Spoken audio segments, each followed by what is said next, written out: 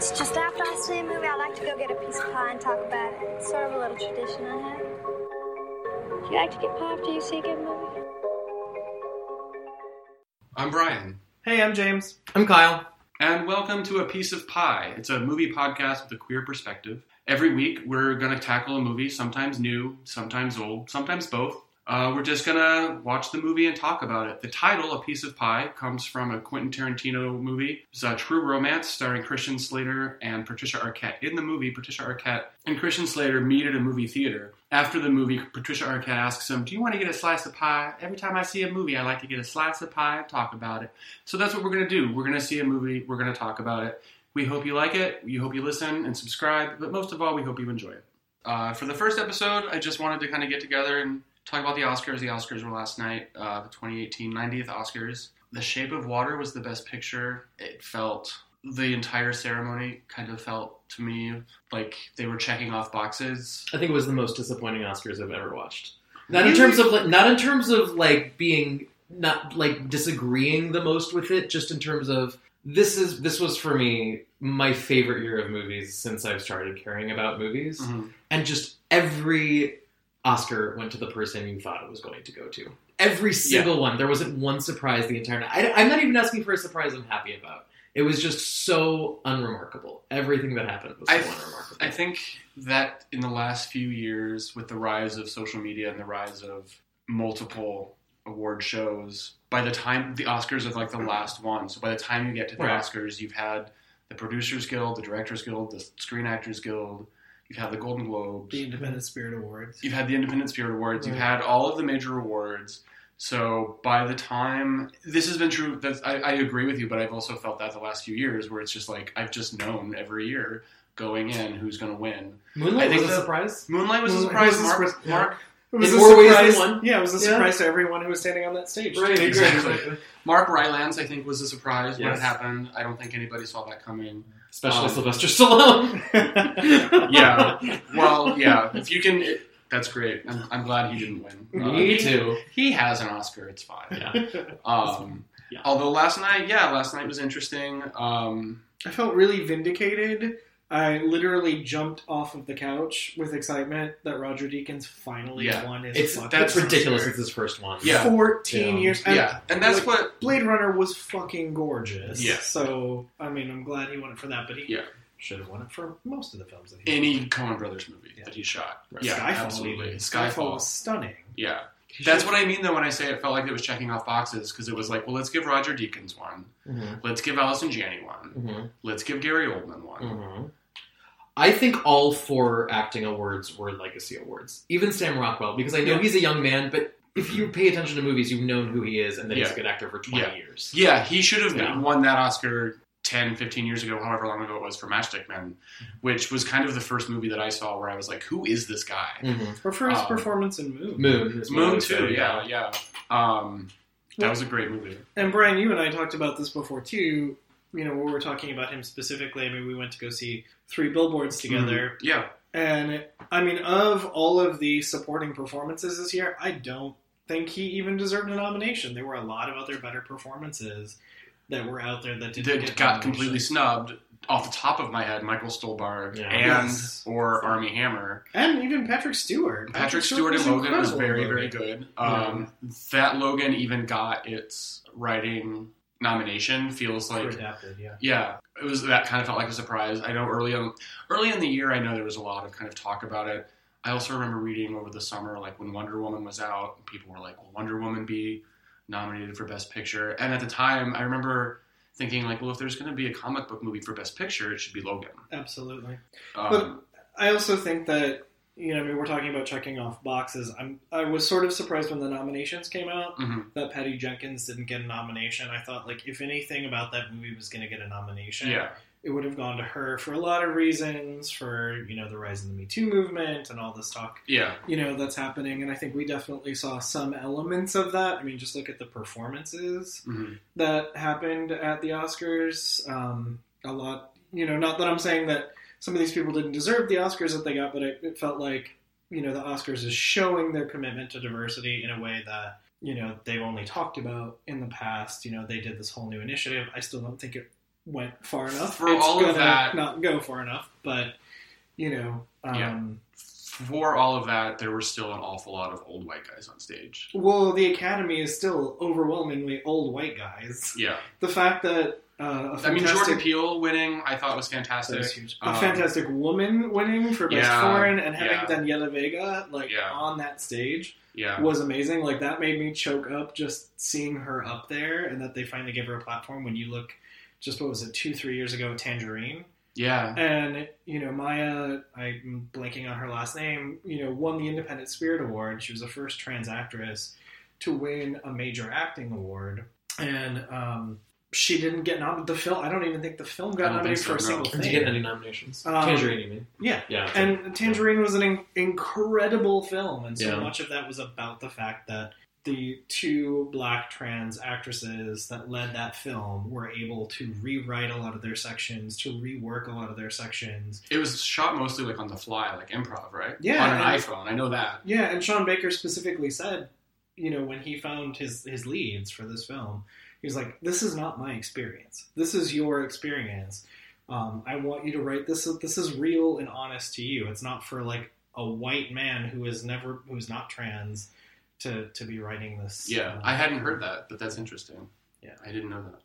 I have yet to see The Florida Project, which was his I haven't seen it either. And so none of us have seen Florida Project. Full disclosure. Is another. I mean, he's another under-rewarded actor. I have a feeling if I see that movie, I'm going to be mad that he didn't win. Yeah, one of my good friends basically was like, that should have been nominated over The Post and or Darkest Hour. Sight unseen, I would believe that. This was the first year for me in a long time, probably at least since they expanded the Best Picture categories, where I had seen every movie. Mm-hmm. So that was just fun. Just to be able to do that and kind of have that opinion was fun for me. So I also kind of felt like with those 9 movies, the 9 movies that they nominated, The Shape of Water would have been like my 4th choice to win. I would say 5th or 6th for me. 6th, actually. I mean, I'm sure if I wrote them all down and I would, I liked it. Yeah. It's a good movie. I think it's going to be, it's not going to go down in history as, a crash or a how the fuck did this win. No. But I think it's going to go in that category of, Forrest Gump, American Beauty, this is a good movie, but there were a lot of better movies that year. Yeah, it was such a great year for movies that was what I was saying. I saw 9 movies. There was 5 or 6 of them that if they had won, I would have been like, well, okay. Yeah, there were 4. There was only 2 that I was actively I don't want this to win. Yeah, me too. 3, excuse me. I had 3 where I just didn't want them to win. And that was 3 Billboards, Darkest Hour, and The Post. Oh, yes, and 3. Yeah. None of them even... I was about to say none of them were even that bad. The Post is the closest to being bad.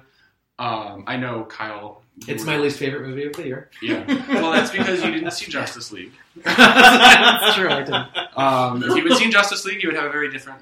Oh, you know what? Actually, I did see Alien Covenant. That's pretty fucking terrible. Oh, God. Yeah. That might be the worst movie I saw last year. Yeah. Again, you didn't see Justice League. I saw Justice League. I saw Dark Tower. Those would be the bottom 2 for sure. And next to those 2 movies, Alien Covenant at least is Ridley Scott. At least it looks beautiful. And it has one great performance on it. Michael Fassbender. Yeah. Speaking of the Oscars and Michael Fassbender, Michael Fassbender, I feel like, is an actor that needs an Oscar. Yeah.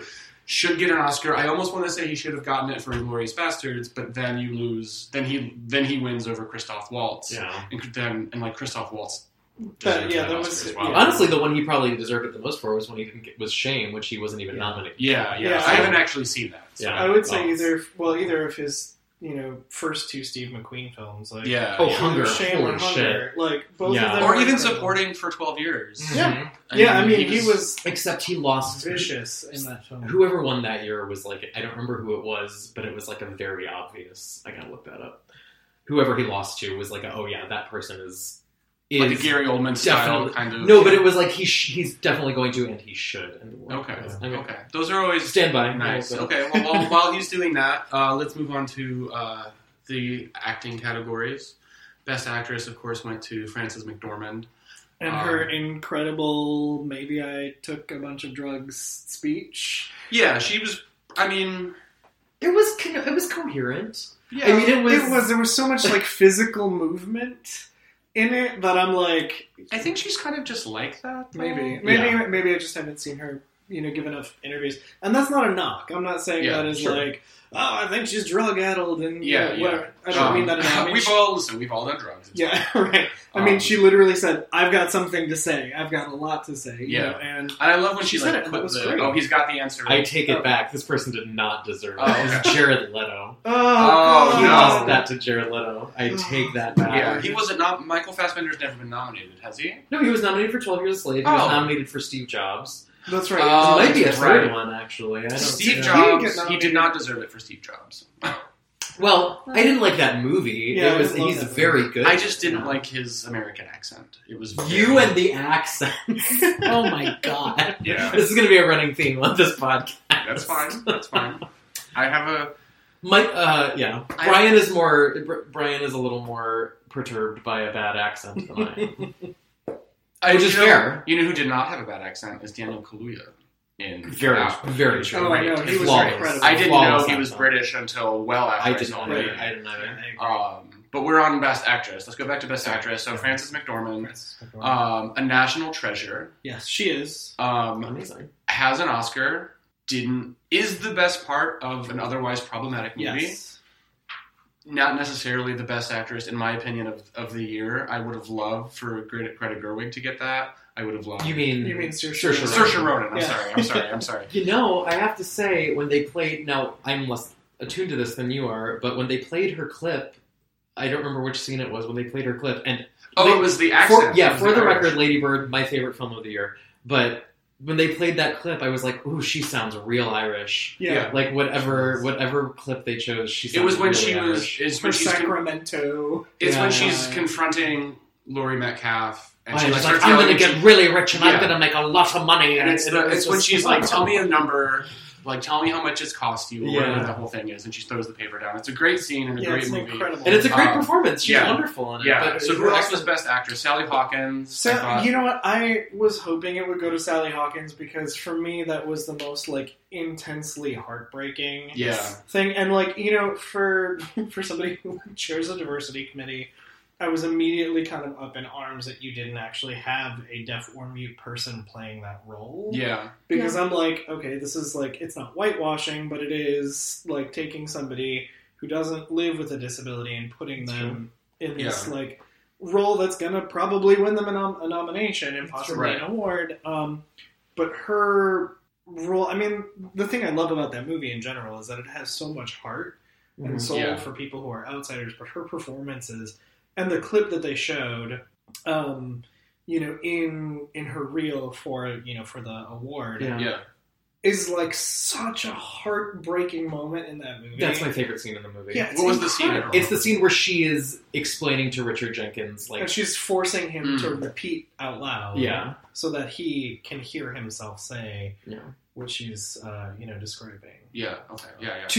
To be fair, a deaf woman has won Best Actress before. Mm-hmm. That's true. So there is that. I haven't seen that movie. What was it? Children of a Lesser God? Children of a Lesser God.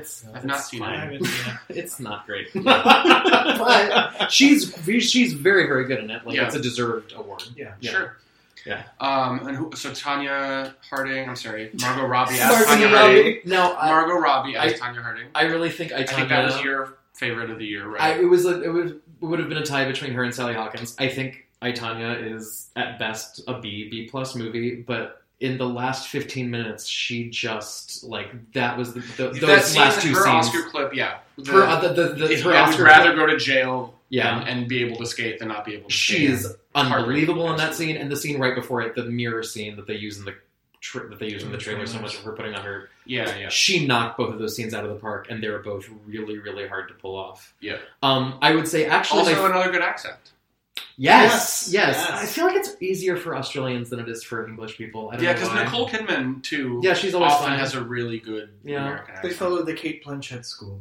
Yeah, and she's always I feel like in Blue Jasmine she's really But Cate Blanchett's also like somebody who becomes whatever character she's playing. Totally, yeah. I mean, her portrayal of Katharine Hepburn is like great. Yeah. I will say my favorite lead female performance of the year was not nominated, which was Vicky Creeps in Phantom Thread. Oh, Yeah. That, even more than Daniel Day-Lewis for me, that performance made the movie, and it's because when you get to the end of the movie and you realize who she is, you're like, oh, she's been playing this the whole time. Like, she's been this character the whole time. And when you look back on the movie, for me, that performance just grows the more I think about it, and I'm more impressed with it the more I think about it. And I hope she does more stuff, because I thought she was fantastic. Yeah, she was fantastic, you're right. When we were talking about that movie after we saw it, sort of like unpacking that, I think I was telling you, like... Wait, which movie? Phantom Thread. Okay. But I was sort of like, I have a very, at this point in the year, and after everything's been happening the last 2 years, I have a very low threshold for being able to, like, roll with things that are deeply misogynist. Sure.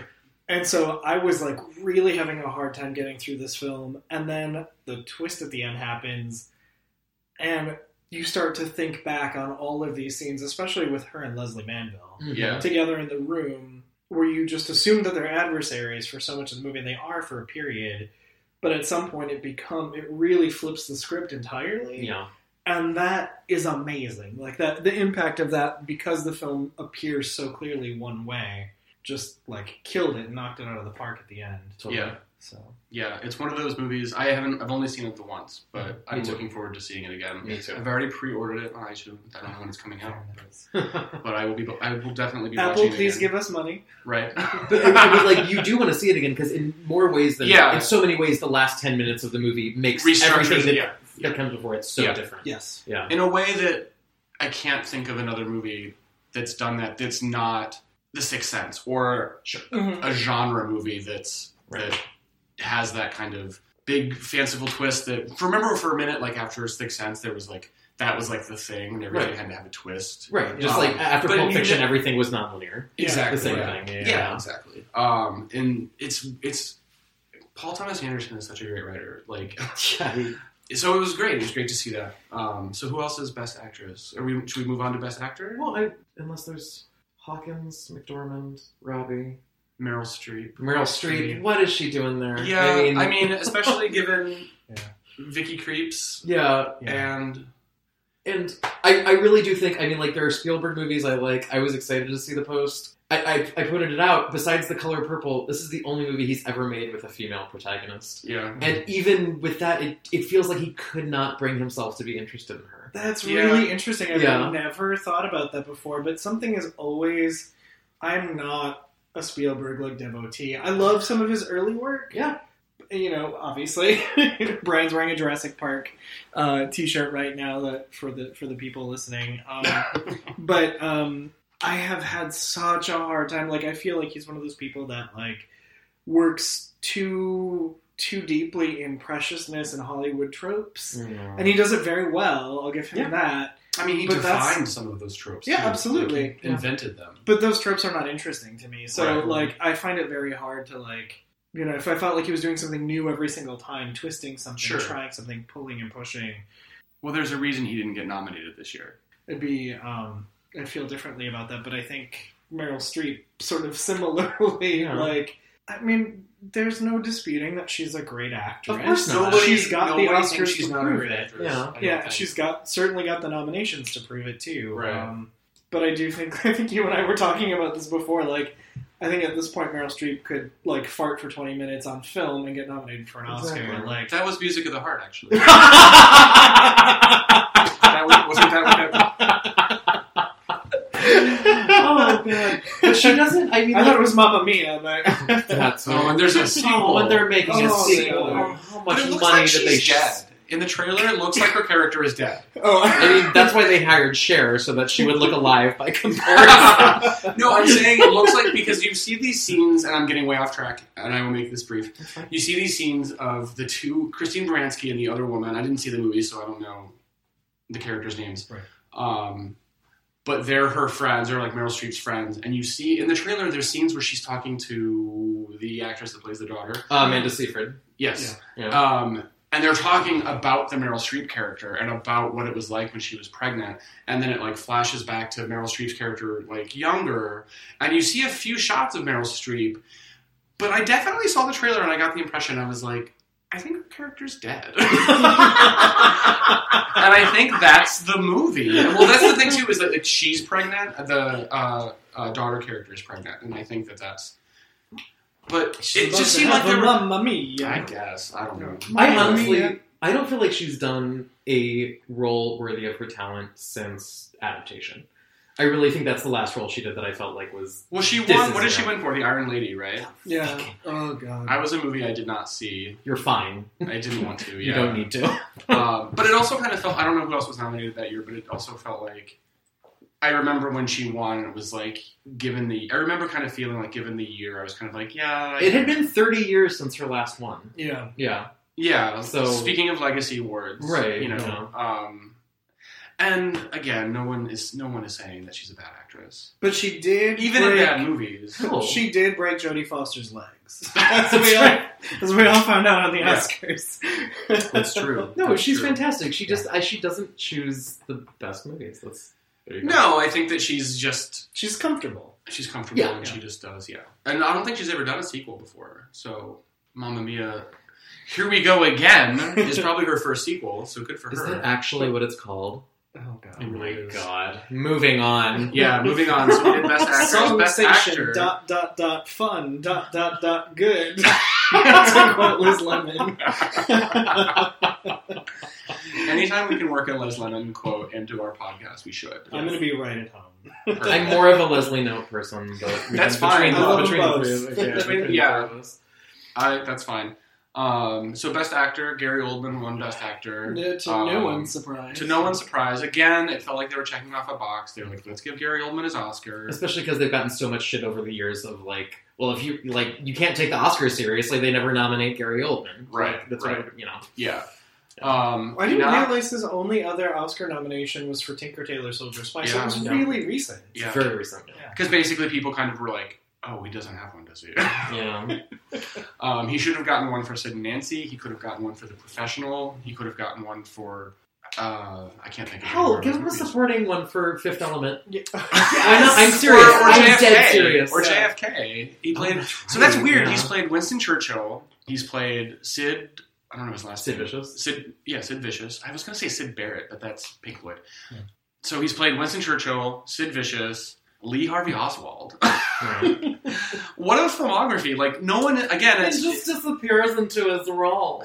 Well, I would disagree with that. At least in the case of Churchill. of Darkest Hour, yeah. I'm quoting another critic, but he was like, a lot of the heavy lifting of that performance is done by the prosthetics. Mm-hmm. And he was exactly right. I felt like I've told you this, but I don't think I've talked to you about this. There's an episode of Friends with Gary Oldman playing a Gary Oldman-like actor, not named Gary Oldman. I don't remember the character's name, but he does a movie with Joey, and the whole like joke is that he's over-emoting and spitting on Joey's face, and Joey can't deal with it. And I could not get that out of my head when I was watching him yell at people in this movie because he spits everywhere, and it just kind of took me out of the movie a little bit. It was also, I wasn't really that engaged with the movie. Yeah. It was a very sort of basic biopic. It almost functions better as a prequel to Dunkirk than it does to as its own movie. Yeah. It's like the Dunkirk cinematic universe now, apparently. Because there is lines in Dunkirk where they're like, well, Churchill wants us to do this and that, and then like in that it movie, ends with a speech by him being read by one of the characters. Yeah. So that was kind of interesting, but super coincidental, obviously. But not my favorite movie, not my favorite Gary Oldman performance. I would have loved... Who else was nominated? We have Denzel, Timothée Chalamet, Daniel Kaluuya, and Daniel Day-Lewis. Yeah. And any one of those, probably other than Denzel. I mean, did anybody see Roman J. whatever? No, I didn't. And I don't think that is limited to just this room. I really think nobody saw it. But honestly, he should have. And I didn't love Fences, but he should have won. Yeah, he was incredible in Fences. I think he's a very accomplished actor. He's great, and I wouldn't have a problem with if we can nominate Meryl Streep for Florence Foster Jenkins. Yeah. Florence Foster. Why not nominate Denzel for Roman J. Esquire? Why not nominate Denzel for Music of the Fart? Yeah. Right. Oh yeah, there you go. Yeah. That's our first T-shirt merch, I think. We already got it. Music of the Fart. Meryl Streep would probably be into that. She probably would. Yeah. I mean, for me, it's Timothée Chalamet is maybe the best performance I've seen. It was my favorite performance of the year. Yeah. Maybe my performance of the last several years. Yeah. It just What's funny about that performance for me was that when I saw the movie, and I liked him in the movie. I liked the movie a lot overall, and I thought he was good in it. But then I saw him in interviews and basically as himself, and then I rewatched his movie. I rewatched this movie, and I noticed what a performance it was. Yeah. Because I think the first time I watched it, I kind of just assumed that this was him. That he's just this overeducated, 22-year-old who knows all these different things about... And that may well be true, but watching him in interviews and stuff, he sounds like a 22-year-old. Exactly. And I'm sure he's a perfectly nice guy, but it's then to watch his movie again and to see kind of what he's changed and what's different is that it was fascinating to me. And it made me respect that performance even more. And it made me respect that movie even more. And I already love the movie and love the performance. So now I'm with you. It's probably one of the best of the year. Yeah. I was rooting for Daniel Kaluuya because I love that movie. I would have been happy with either of those two, Daniel Day-Lewis winning. I think Roman J. Esquire was the only one I didn't see, and probably the only one I was really actively... the one I was actively voting against or rooting against was the one that won. I feel like that's how everybody I knew felt, Yeah.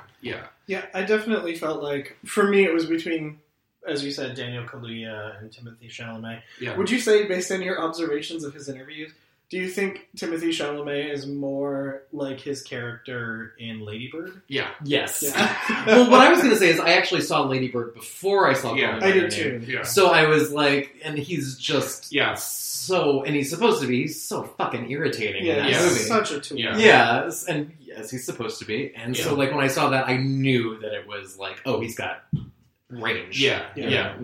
See, I hadn't seen that. I didn't see Lady Bird until after I saw Call Me by Your Name. Right. And I know we're all sick of Daniel Day-Lewis. I know he has 3 Oscars, but if anybody deserves a 4th, right, I would have been fine with him winning. Absolutely. It's an amazing. I know it's especially given it's his quote unquote last performance. Yeah, Right. we'll see. Well, yeah, I think everybody kind of says that when they talk about that. We'll see. We'll see what happens. And it's But he's so consistently great that when he gives another great performance, you're almost like, and Daniel Day-Lewis, whatever.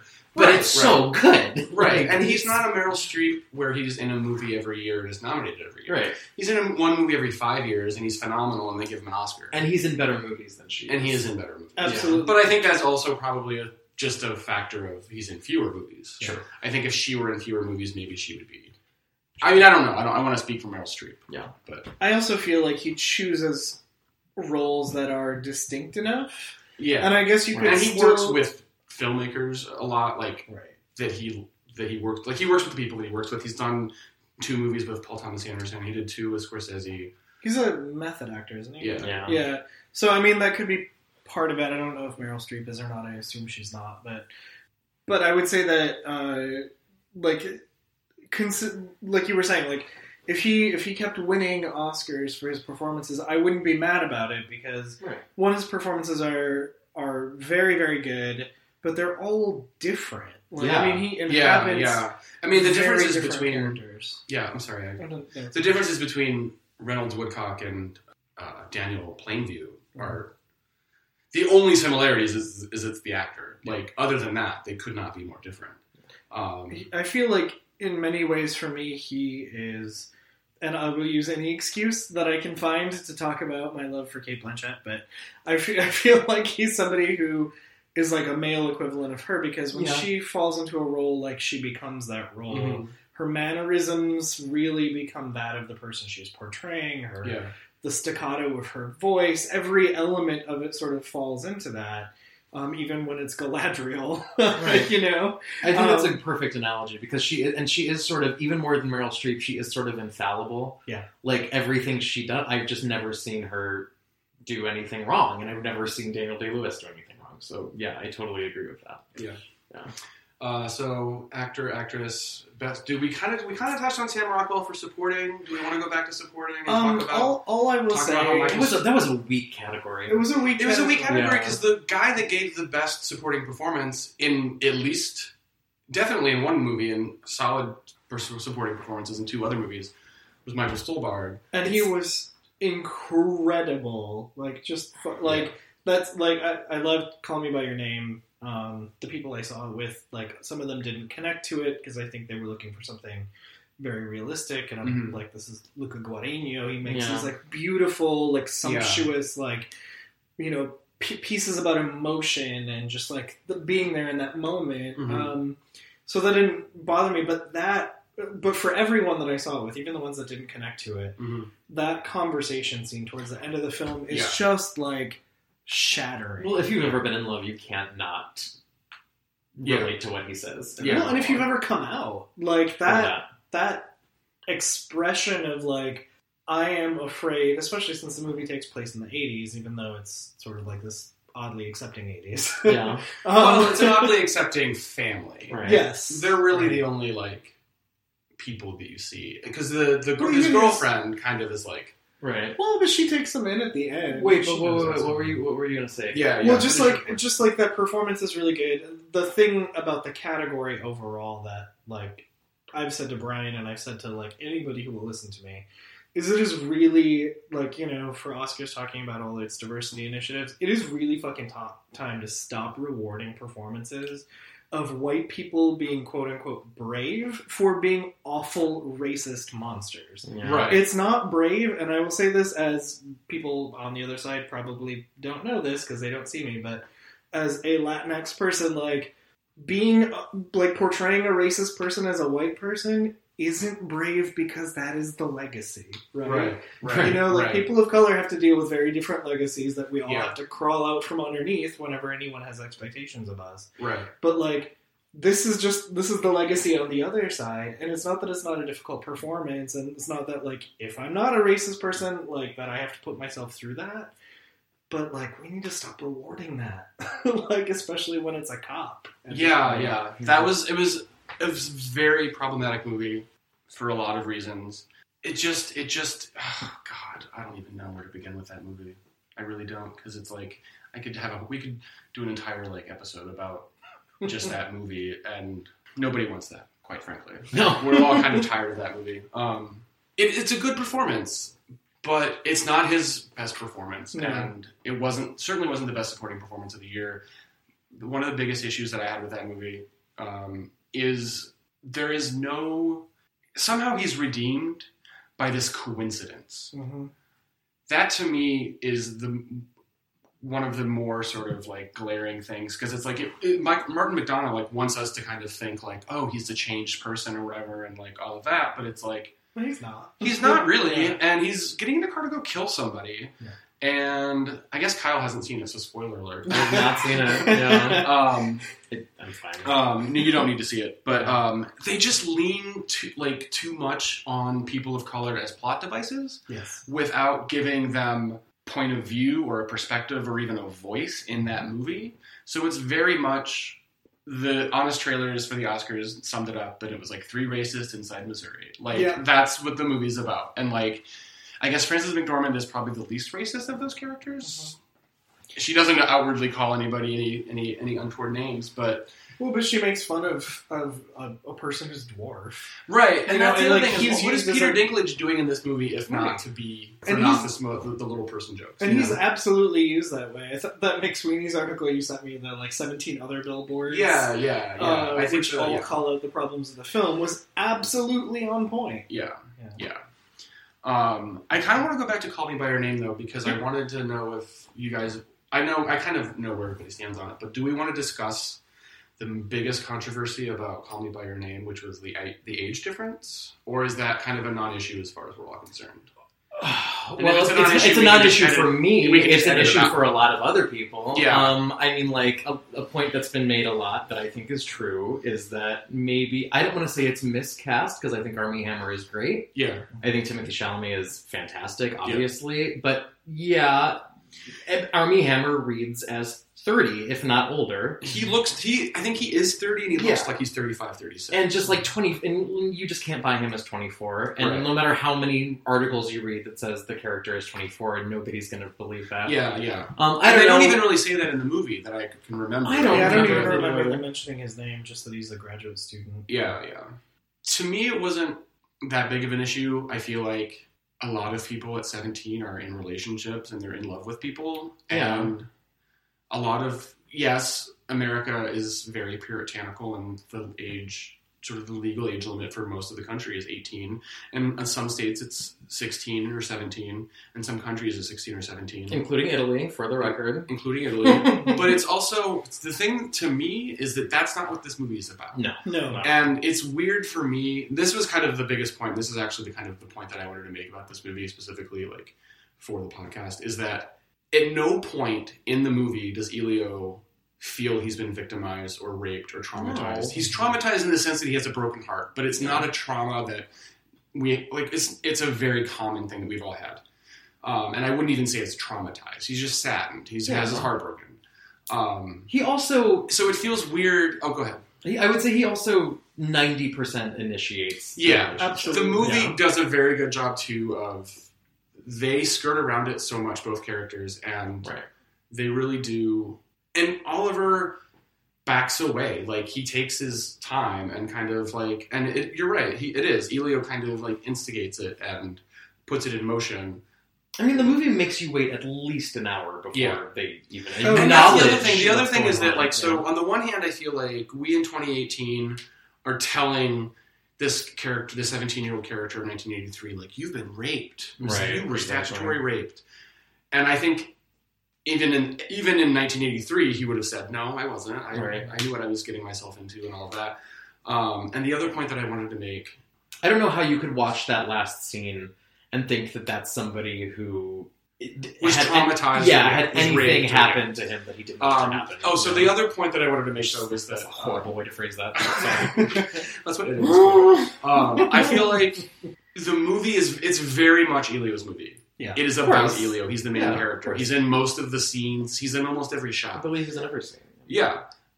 So this was one of the things that struck me on the rewatch when I was watching it last week, is that if you let the movie... If you follow the movie, you can fall in love with Oliver right alongside Elio. Totally. Like, it lets you kind of... and that scene where he's like... There's so many, like, random awkward scenes where... The scene I keep thinking about is, like, when he starts masturbating and then he walks in. And then there's that whole thing where he's like, oh, let's go down swimming. And he's like, can I meet you down there? Yeah. And it's like weird little things like that. Like, it's his story, it's his movie. He's the one that's kind of initiating everything. Well, and if you let the movie, like, you can fall. If you let the movie, you will fall in love with Oliver as well.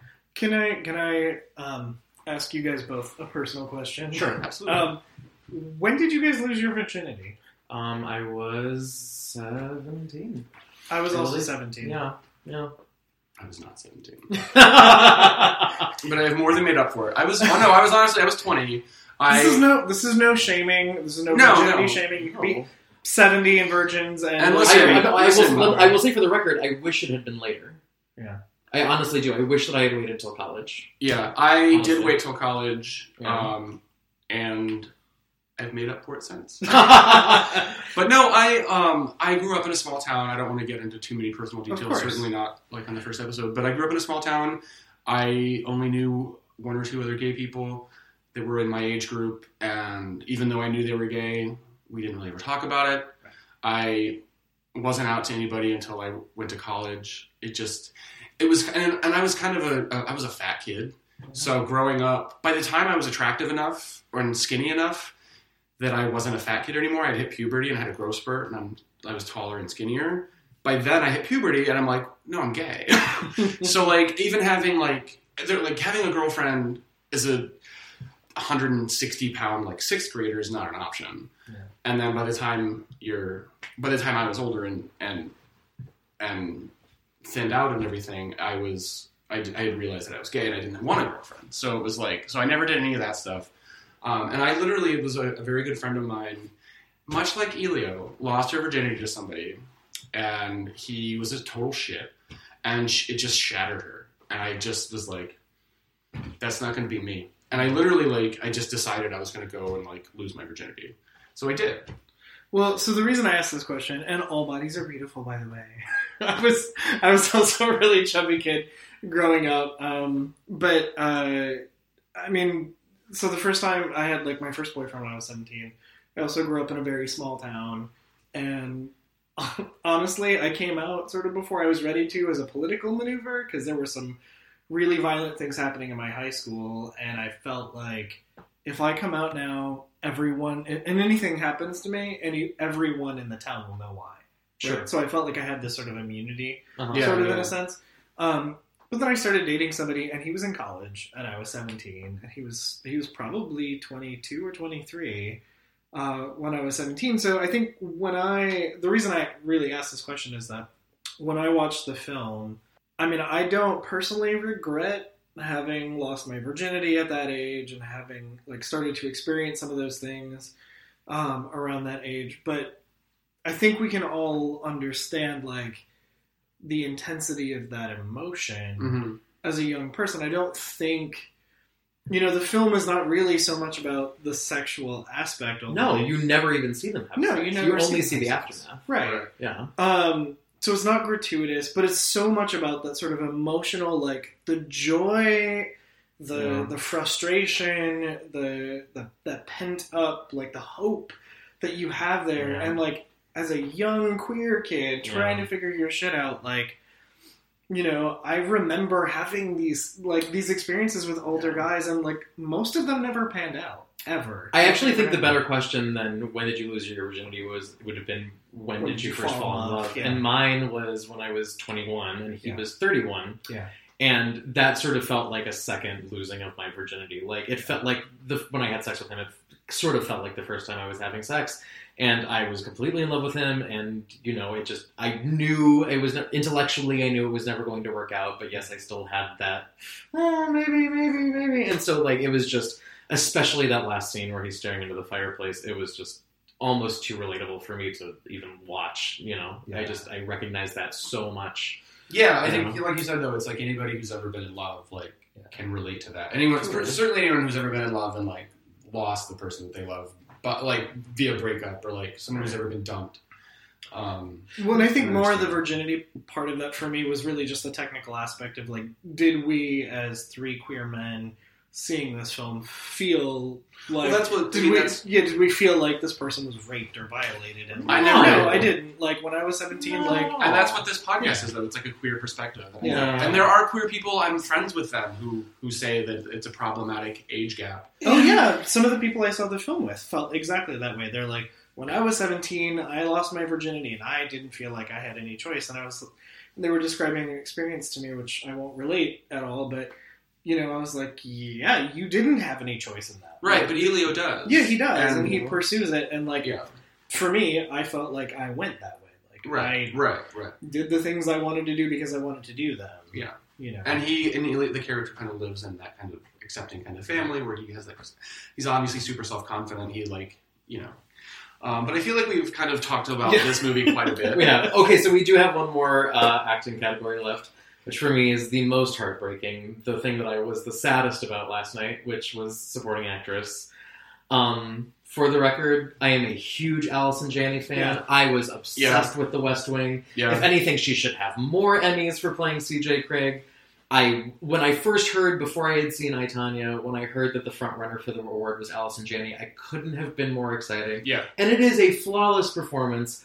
But it's a performance she could do asleep, drugged with one hand behind her back. It is such a one-dimensional character, and I've already said my favorite film of the year is Lady Bird, and the best thing about Lady Bird is Laurie Metcalf. Absolutely. And it's just, especially since those are two problematic mothers, putting those performances side by side, I just don't know how Allison Janney is the better performance, how it's the better character. And to me, it sort of feels like this is, I don't want to repeat a conservative talking point about Hollywood being out of touch with America. And I know anecdotal evidence is not evidence, but I don't know a single person, and I know so many people who have seen both movies, I don't know a single person who preferred the Allison Janney performance. Matt, who will one day be on this podcast, preferred Allison Janney. Okay. I already talked to him about it, and he's been punished. You're right. I'm 100% with you. It's such a lived-in, real performance. Yeah. It just feels like it's a real woman. Exactly. And I know. Whereas, go ahead. Sorry, I know I'm the millionth person who said that, but it just. So many things she said, I was like, oh, that's my mom. Yeah. I've heard my mom say that exactly. And we've talked about this, and this was something I wanted to bring up on the podcast, was I have this sort of theory that how one relates to Lady Bird and whether or not one likes Lady Bird, I think has a lot to do with your relationship with your mother. Yes. Yeah. I'm not going to sit here and psychoanalyze anybody. Right. But I think that's a key thing to that movie and to that performance. I think that the other problem with the Allison Janney performance is it's such a, it's a very good performance, and you're right, she could do it in her sleep. She plays that character every week on Mom, on CBS. Sure. She has an Emmy for that character. Mm-hmm. It's all, I said on Facebook, I was like, it's just, fidgety and, lighting cigarettes and, eye rolls. And it's and what I said on Facebook is, she's kind of just an R-rated Pam from The Office. It's just that kind of, just in the sense that most of the performance is reactive and kind of rolling her eyes and being wow, you know what I'm saying? Yeah. If she was going to get an Oscar for that performance, it should have been for Loretta in Drop Dead Gorgeous. Thank you. Right? Yes, exactly. And more smartest. More smartest. And like you said, any other year, I would be thrilled that Allison Janney was headlining, heading straight towards an Oscar, but not against Lady Bird, not against Laurie Metcalf. You know what's a better mom performance she gives in a movie? Juno. Yeah, or even it was almost the same character, but Away We Go. I loved her in Away We Go. Yes, she's great in that. It's really funny. She gives a really good performance. It's this almost an identical performance. It's this kind of over it mom kind of thing. Sure. I don't think the character in Away We Go hates her children as much. She just doesn't care. It's just her versus Laurie Metcalf. It's just a bad mother, one character who's just a bad mother, and another character who is trying to be a good mother and failing. Yeah, and failing in a lot of ways. Failing in a lot of ways, but also has this really difficult daughter to deal with. Exactly, and a difficult situation and a difficult job, and her husband's losing his job. Right, all those moments where you see Laurie Metcalf at work being a nurse, you don't get an equivalent moment with Allison Janney. Right. There's nothing that really humanizes. I don't know the character's name in I, Tonya. Lavanya. That was the other thing. It's I feel like I'm always aware that it's Allison Janney. Right. Yeah. Laurie Metcalf kind of just disappears. I mean, I really only know Laurie Metcalf through this and Jackie and Scream 2. Yeah, Scream. Yes. Personally, I think it's a little poetic. I will say that I feel exceptionally lucky that. So I have a thing with my mom every year. We always she takes care of my grandmother who's been ailing for a number of years, and so she doesn't get to go out and see a lot of films, especially not sort of indie cinema, any of the art house films, right? So over Christmas, the day after Christmas, we usually go and hit up the theater, and they're always rerunning a lot of the big Oscar nominated films or the assumed Oscar nominated films. And so we'll just do a day, and we'll watch 3 or 4 or 5 films in a row, depending on what we can schedule. Yeah. And so we got to see Lady Bird this year, and I realize that, Tracy Letts plays the father in that film, so she's not a single mom, but my mom's a single mom, and even though I wasn't a young woman, obviously, in high school, the time period too, she's graduating in 2002, that's when I graduated high school. Yeah. it's, I didn't grow up in Sacramento, obviously, but you grew up in California, right? No, I grew up here in the suburbs I do think that it's not just our mothers. I think the fact that we're all in our 30s and we're about that age and at that time. I graduated in 1998. I'm a little bit older. Okay. But I was also really into Dave Matthews Band, and I definitely cried to that song in the car. I definitely cried to that song in the car. The fact that movie made Crash into me like an emotional touchstone for me. Kudos to Greta Gerwig, because I used to hate that song so much. And it was so used. It's used to such great effect. That entire the prom montage, which is all set to that song, I was bawling my eyes out the whole time.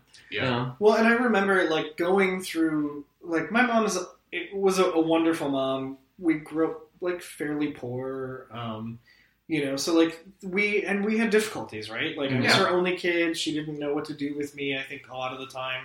And there was always a lot of love in the house, but she even said this, as I was getting older in high school. She's like, well, I don't want to do what I did with my mom, because she was the first kid for my grandmother. And she's like, and we just fought and fought and fought. And we were, that whole last year before I went away, before I graduated high school, we just kind of hated each other. Yeah. And I think, my mom was a psychiatric nurse, so she thinks a lot about, sort of the psychology behind a lot of things. But, she said, I don't want to do that with you, because I think for us it was, we hated each other so much that it was okay for me to go. Right. And she's like, I don't want to do that with you. And even though we both knew that, we fought and fought, and it was almost a relief for me to move away. And right at the end, we fortunately kind of repaired some of those things. And I feel very fortunate for that. But that moment where she's at the airport and she doesn't go in, and then she circles back around, and I was sobbing. Give her the Oscar. I know, it was incredible. It was so good. Yeah, it's just for that scene, or as I said on Facebook, that just the look that she gave when she's like, "What if this is the best version of myself?" Yeah.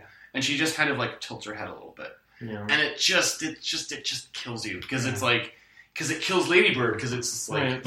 And it's a performance of little moments. It's the scene where she's ignoring her when she's doing the dishes. And so Sharon's just saying, I'm sorry, I know I'm a terrible daughter. Please just look at me. And she won't. Or the scene towards the beginning of the movie where she says, Saoirse Ronan says something like, "Oh, would you have done this with your mother?" And she just goes, "My mother was an abusive alcoholic," and walks out of the room. Yeah. It just... it kills me. It was a great movie. That it left empty-handed last night was very disappointing. It was very sad. But it, like I said, it was such a checkbox Oscars that it's almost not surprising. No. Which even makes it even more depressing, kind of. But overall, it was kind of a bum year. I don't know. I feel like we're at 52 minutes. I don't know if do we want to go over Dunkirk and. I love Dunkirk. In any other year. But I feel like we talked about Darkest Hour. We talked about what have we not talked about? The thing else, the Florida Project, but none of us have seen it. We haven't seen it yet. Dunkirk, I'll just say really quickly, is a lot of people hated it, but I think those are the same people who hate Christopher Nolan. Well, I'm not a huge Christopher Nolan fan. This is the first Nolan movie I've ever loved, and I loved it. I think I was rooting for him for Best Director. That would have been... We didn't really talk about... I guess we kind of briefly touched on The Shape of Water, but we spent so much time on Lady Bird and Calling by Your Name that it feels but The Shape of Water... Dunkirk would have been a great Best Director. I thought it got a lot of the technical awards. I thought it is my favorite Nolan movie. Yeah. For sure. I thought it was the most respectful war film I've ever seen.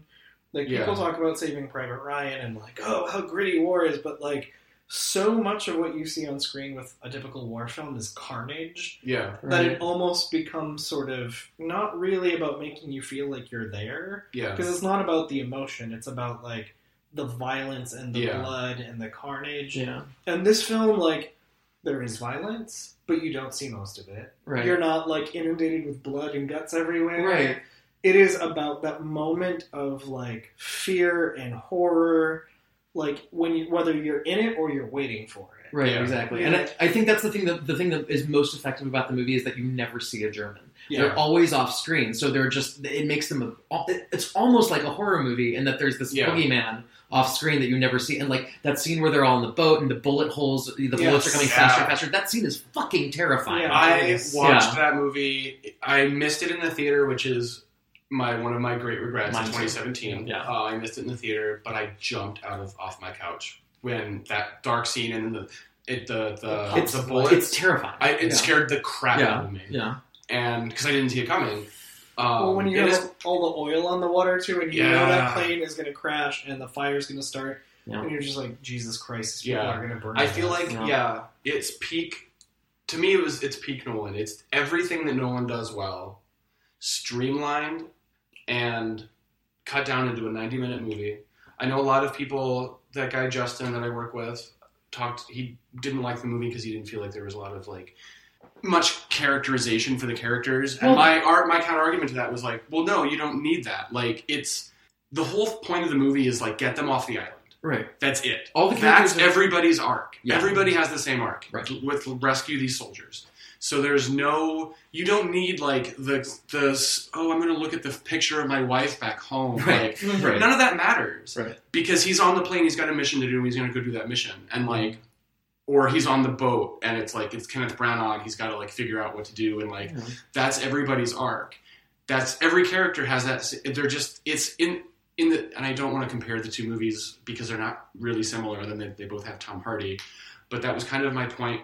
I had made that point with Fury Road. Mm-hmm. Fury Road is just all momentum. Mm-hmm. It's all just like go, go, go. Yeah. And like you got Charlize Theron and Tom Hardy as basically your only two characters, and then I remember the villain's name. And Morton Joe. Morton Joe, yeah.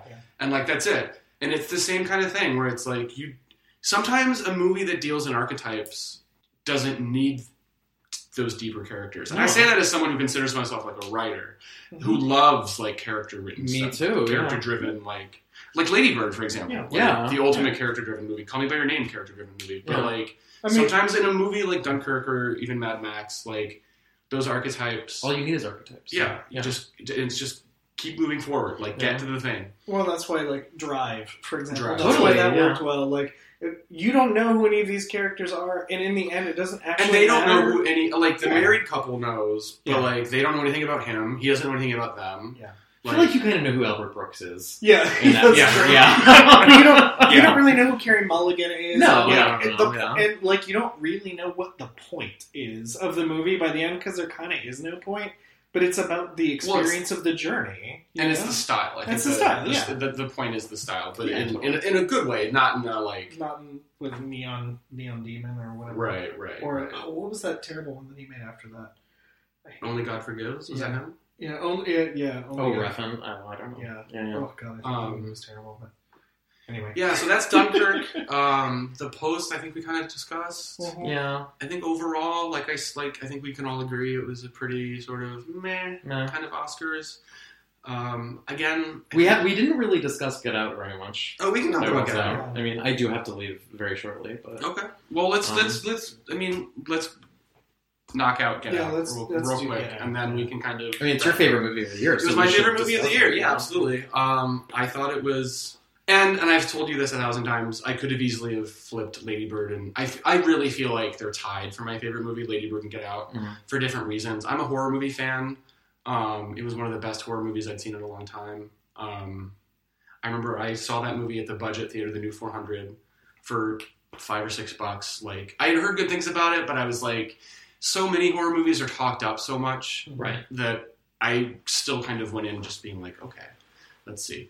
It surprised the hell out of me. Allison Williams absolutely was great in it. She should have been nominated. She should have been nominated. Yeah. I think she should have been nominated. And she should have lost to Laurie Metcalf. But she should have been nominated. Totally. But I mean, the one of the most impressive single moments of acting I saw on screen this year is the scene of her towards the end on the phone. Yeah. With the TSA. I like when she's holding the keys. And he's just like, give me the keys. The moment where she... And then she's just like... Babe, you know I can't do that. Yeah. No, but just like the fact that she does that whole... Well, it's not a monologue, it's a dialogue. But on the phone, and she manages to keep that dead face the whole time while doing that voice. Yeah. Is so And I was not a fan of Girls. No, I hated her on Girls. I wasn't a fan of the show. I knew that she was on it, but I didn't. So like seeing her in it, I was like, oh, it's one of the guys from Girls.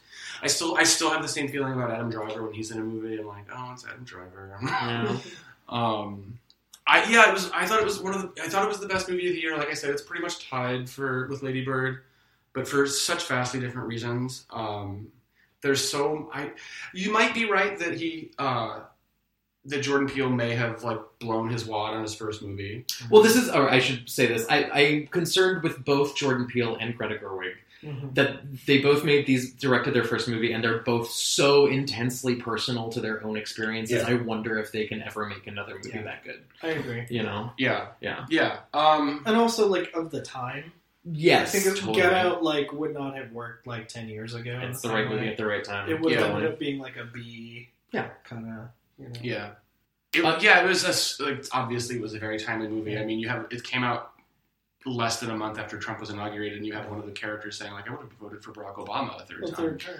I do think it is pretty richly ironic that I feel like the demographic who likes the movie the most is the demographic that it is satirizing. Yeah. Because, like, it would have been so, and one of the things that is so impressive about it is that it would have been so easy to satirize white conservatives. The fact that he chooses to satirize white progressives, I think is what I find most impressive about that movie. And it's also the people who are the most, I feel like that movie the most. Are the people that it's jabbing. Which makes sense. I mean, right. That's actually that's a good point. Shots fired, Brian.